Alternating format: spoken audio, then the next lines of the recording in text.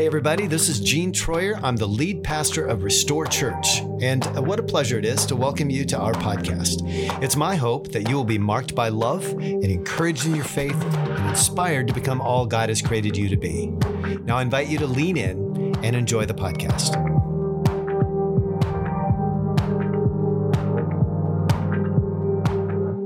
Well, we have been in the book of Galatians for the last, this is week number 6. And I've had a chance as Jordan and Brenda and Tyler Hartford have done some of the teaching. I've had a chance to just absorb a lot of what was being taught, a lot of the scripture, allowing it to permeate my thinking and my soul, quite frankly. And I found Paul, as you all might have found Paul, as he's writing this book. He's writing to the Galatians, and the Galatian church has been in this predicament because they had, first of all, received the good news and had changed their lives. And then some of the more Jewish, the Jewish people would come in, and they called them the Judaizers, came in and said, no, you got to do this, this, and this. You got to follow the rules. There's all kind of the legalistic actions that they promoted as the way to God. And so Paul is writing this chapter or this book, and I found, as you may have, that so much of this feels really strident. It feels like in your face, and it's because he meant it to be. He meant it to be a book that brings correction. It didn't have very much affirmation in it at all. It doesn't have much affirmation. But here now we come into chapter 6, and Paul seems to turn a corner a bit. And what I'm seeing as I read this, and what am I experiencing even in my own life as I read this, is as a renewed sort of just appreciation for the hard work that Paul has done with the church of Galatia, and quite frankly for you and I today. This word is for you and I today as well. But I see Paul now beginning to be a little more empathetic. I hear him he's been pointing toward grace, but now he begins to speak graciously. And he begins to speak with a deeper, should I say, there's more love evident. So he comes from a place of love. He comes from a place of grace. And yet he has to have this hard word. And now he begins chapter 6. And one of the things that has happened with me over the course of this time, and by the way, if you know me at all, you know that what happened outside with the weather this week is in my past life. I would be up here complaining right now. My past life was just last week, but I told Brenda, I'm like, Paul calls us and Jesus calls us to have a renewed mind. I'm determined to have a renewed mind in this area of my life.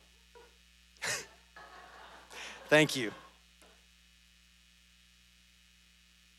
I'm going to speak well of snow and cold.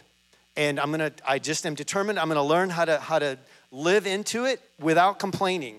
And so that's one of the things that has happened with me over the course of reading the book of Galatians again and understanding how much we have to do. Our thinking has to do with how we live our lives.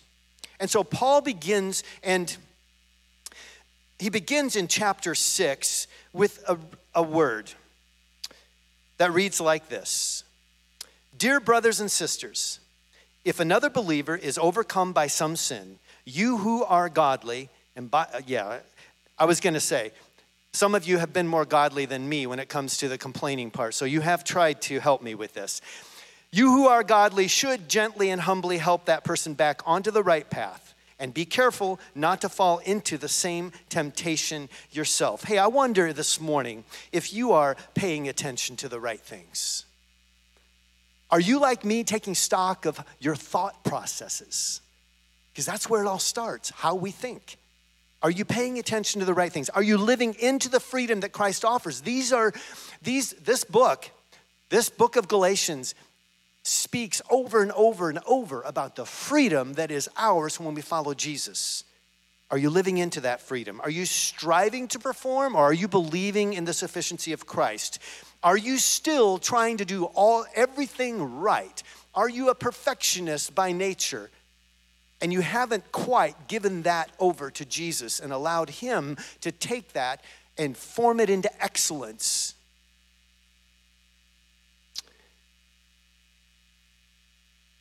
If another believer is overcome by some sin, you who are godly should gently and humbly. Here's what I love about what Paul is saying. Paul has been so in our face, and now he says, hey, be gentle and humble to the one that has slipped away. Be gentle and humble with the one that needs encouragement instead of discouragement. In fact, for you and I, as we connect with people, it's significant and important that we actually declare that we will be people of encouragement, that we won't be people of discouragement. When we make a declaration along those lines and we commit, God honors that. And God comes alongside us and helps us maintain that commitment. We want to be people that are blessing instead of cursing. As we come alongside people, it is easy to see their faults. It is easy to see the things that they're doing that fall short of where we believe they should be. But let's bless and encourage, not discourage or curse. And I believe this morning that we are people of grace. We received grace through the death, resurrection of Jesus, and we should be people that will release grace, that we release grace everywhere we go. You know, we have the opportunity every single moment to release grace, and sometimes we need it ourselves. We need to release grace to ourselves. Receive grace and release grace. In verse 2 of chapter 6, Paul writes, share each other's burdens, and in this way, obey the law of Christ. So what is the law of Christ? The law of Christ is love. Love conquers all. Love is the law of Christ. Legalists, which the Judaizers were, they loved to legislate. But healthy Christians, we come alongside. We walk with people. We walk with those that have fallen away. We walk with those who have stumbled. We come alongside and we do so until their spiritual restoration is accomplished. It's not just a flash in the pan, but it is the sort of thing where we have longevity with people. We must come alongside and restore. Verse 3, if you think you are too important to help someone, you are only fooling yourself. And Paul says, you're not that important. Paul says, check your ego. Make sure that you know the truth about yourself. I had a conversation a week or so ago with someone that is, for all intents and purposes, from my perspective, they're winning. They're winning at life. They're winning in their career. They're winning all across the board. And yet that person looked at me and he said, I don't feel like I'm winning at anything right now. I don't feel like I'm winning at anything right now. And so we were able to have a conversation about what are the lies he's believing about the things that he is saying is true about him. Because there are some things that he's saying are true about him that really aren't. So what are those things? What are those lies? What are the fears that were raised in that moment and in your moments when you believe the lies that are not true? Because, when we believe lies, we actually diminish our effectiveness with other people. When we believe lies about who we are, and we discount what God has done in us, our effectiveness is diminished when we're in relationship with other people. So if we want to come alongside people, which God calls us to come alongside each other, Paul says very clearly here, come alongside. Be with people. Encourage, don't discourage. We are at our best when we ourselves are healthy and are believing the truth about who we are. So we look out for each other Each section of scripture this morning, I've kind of given it a title. This next one is verses 4 and 5. Mind your own business. Mind your own business. You know what? Here's how it reads. Pay careful attention to your own work, for then you will get the satisfaction of a job well done, and you won't need to compare yourself to anyone else. For we are each responsible for our own conduct. Mind your own business. Hey, pay attention. Pay attention to what's going on around you. We get into this comparison trap, don't we? Where we feel like, well, I'm just not measuring up. Again, what are the lies you're believing about yourself? But when you don't compare yourself to anyone else, that's when you are paying careful attention to your own work. Now, this last verse, for we are each responsible for our own conduct, means just take responsibility for yourself. And some of us, I'm afraid, have allowed the people who have spoken into our lives to have more control than they should have. Maybe we felt insignificant in the job that we're doing, in the service that we're giving in the local church or wherever you serve. In fact, I think some of us have stepped into spiritual retirement because somebody somewhere, a Christian somewhere, did something wrong to you. They did you wrong. They criticized instead of affirmed. Maybe you weren't properly celebrated for your service. And now you've thrown in the proverbial spiritual towel. And the blessing of God has passed you by. And I think if you look very clearly, if you look very deeply, you can trace it back to that moment when you got off track. I just want to concur that they had no right to talk to you like that. But becoming sour and bitter and cynical, allowing your soul to be curdled, begs the question, are you serving God or are you serving people? Are you serving God or are you serving people? The pain is real. The pain is real when our actions are misinterpreted. But we are all responsible for our own conduct. Verse 5. And so if you're off track, get back on track. If you need healing, step into healing. Ask for it. The Father is generous with his kindness toward you. Verse 6. And this section, I'm calling it generosity versus stinginess. Verses 6 to 10. Those who are taught the word of God should provide for their teachers, sharing all good things with them. I'm just going to stop there because immediately all of us go to, yep, you got to pay the pastors. Okay, so that's part of it. But there's a bigger thing going on here. See, what happens when you sit there and I stand here is that it can be very segregated. You're there, and you might have even checked in on social media this morning and said, I checked in at Restore Church. But then you checked out when you sat down. The potential's there. I'm not saying you did, but the potential's there. You can actually check in and then sit and check out until I'm done speaking. Here's the thing. True fellowship is you check in and you don't check out. True fellowship between me and you, whoever's up here and whoever's in the seats, true fellowship is when we're leaning both directions, when we're both giving and we're both receiving. So you may say, I'm just sitting here listening. No, you're not. I hope you're listening, but your engagement with me allows me to continue to feel the word that is coming, to continue to feel the Spirit move in the room. Your role is significant. It is incredibly important. And we talk about living generously around here. That is one of the most generous gifts you can give, is when you come in and you're engaged and you're leaning in. Verse 7, don't be misled. You cannot mock the justice of God. The word mock literally means turning up your nose. Turning up your nose against, in this case, God. You will always harvest what you plant. Those who live only to satisfy their own spiritual nature will harvest decay and death from that sinful nature. But those who live to please the Spirit will harvest everlasting life from the Spirit. So let's not get tired of doing what is good. At just the right time, we will reap a harvest of blessing if we don't give up. Therefore, and whenever the word therefore appears, it refers to what just was said.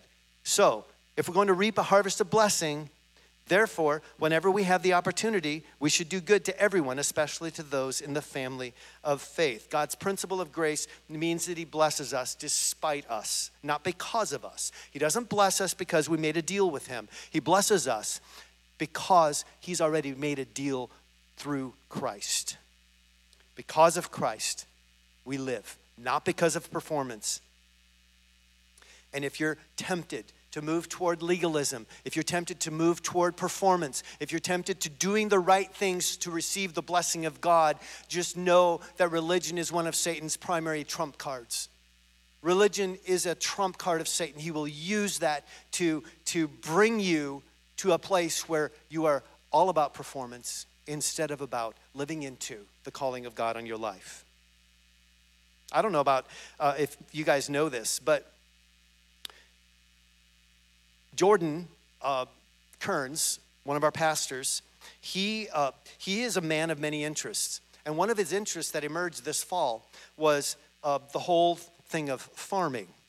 And he fancies himself a bit of a rancher or a farmer, but he lives in a subdivision. And I'm not sure how that all works. So he made friends with Carl, who farms, I don't know, thousands of acres. And the perspective that Jordan got from sitting in the tractor and watching what happens when you plant in the spring and then have a crop in the fall. That was a substantial learning. That was a new experience. You know, you put a garden out, a lot of us have gardens, and we may plant some carrots and we plant some potatoes, and at the end of the year or the end of the growing season, we expect to get carrots and potatoes. But when you're talking about being a farmer, where your livelihood depends on making sure you plant in due season and that you harvest before this happens, the snow happens. And if you don't plant at the right time, you won't harvest at the right time. And Paul apparently is speaking to an agrarian society here because he uses this picture of planting and harvesting. And there are financial implications here, and there are straight up how we live implications here. So let's keep going. In verse 9, so let's not get tired of doing what is good. See, here, Paul is not saying physical tiredness. He's talking about spiritual tiredness. He's talking about getting weary in well-doing. Don't get weary. He's saying have persistence, have grit. Even though things get difficult, be persistent, have grit, stick to it. Don't give up. This is Paul's word to the church in Galatia, and it's his word to us this morning. And in verse 10, I just want to remind us that the opportunity is now. The opportunity is now. We often think about eternity somewhere, sometime far away. But I'm convinced that eternity starts right now. Eternity starts right now. The way that we live right now will inform the way that we live in eternity.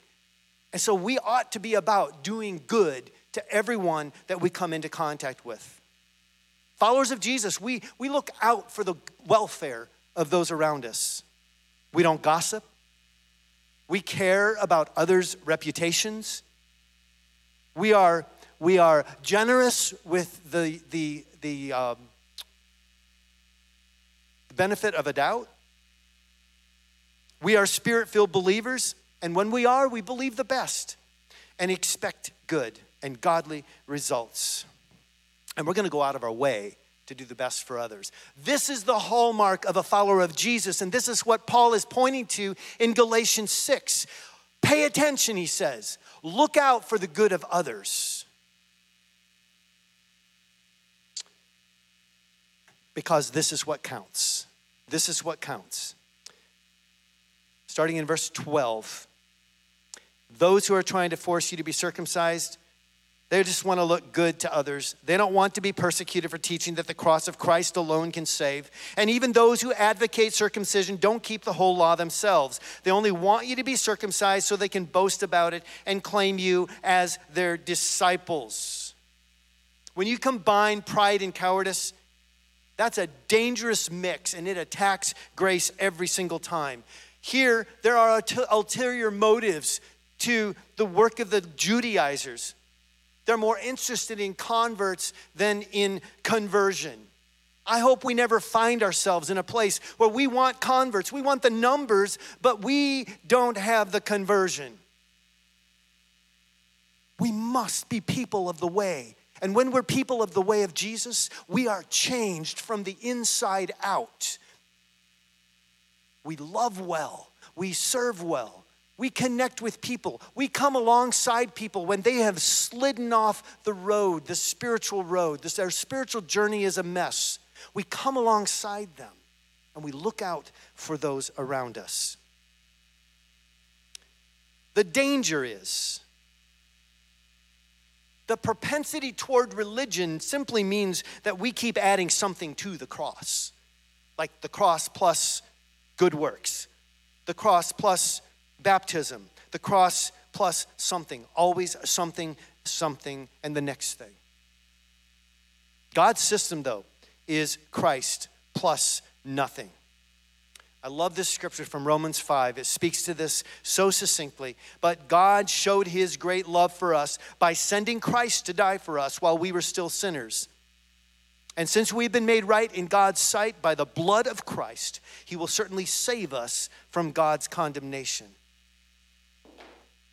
How grateful we can be for the work of Christ on the cross. Reading now from verse 15.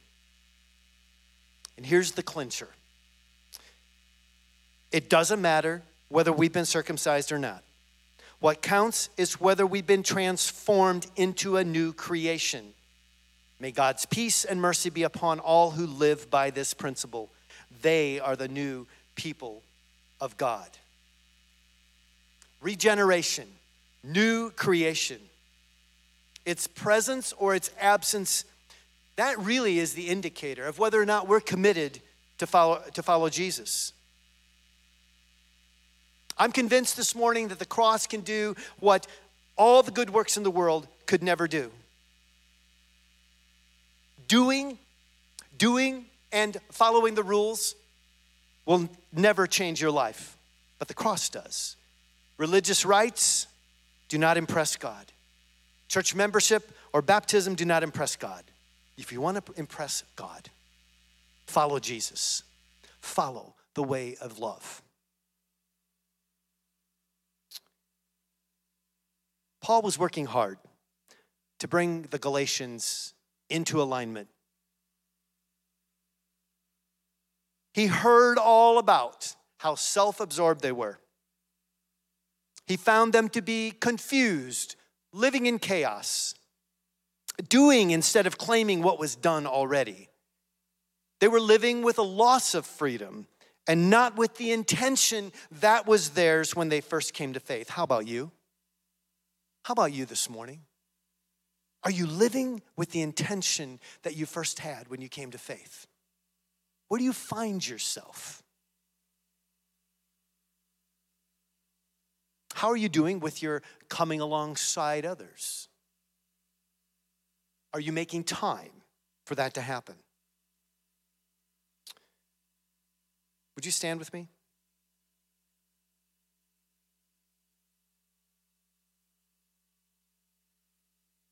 We've spent the past 6 weeks considering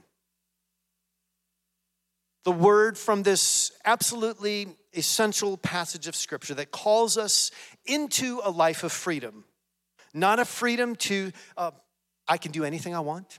Not a freedom to submit to our human nature, but the freedom to live into the beautiful life of following Jesus.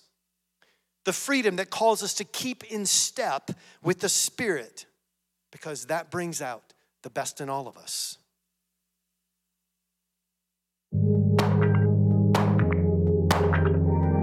Thanks for joining us for today's episode. Please rate and review us on Spotify and iTunes, and join us again for next week's podcast. We love you and pray blessing and peace over you and your family.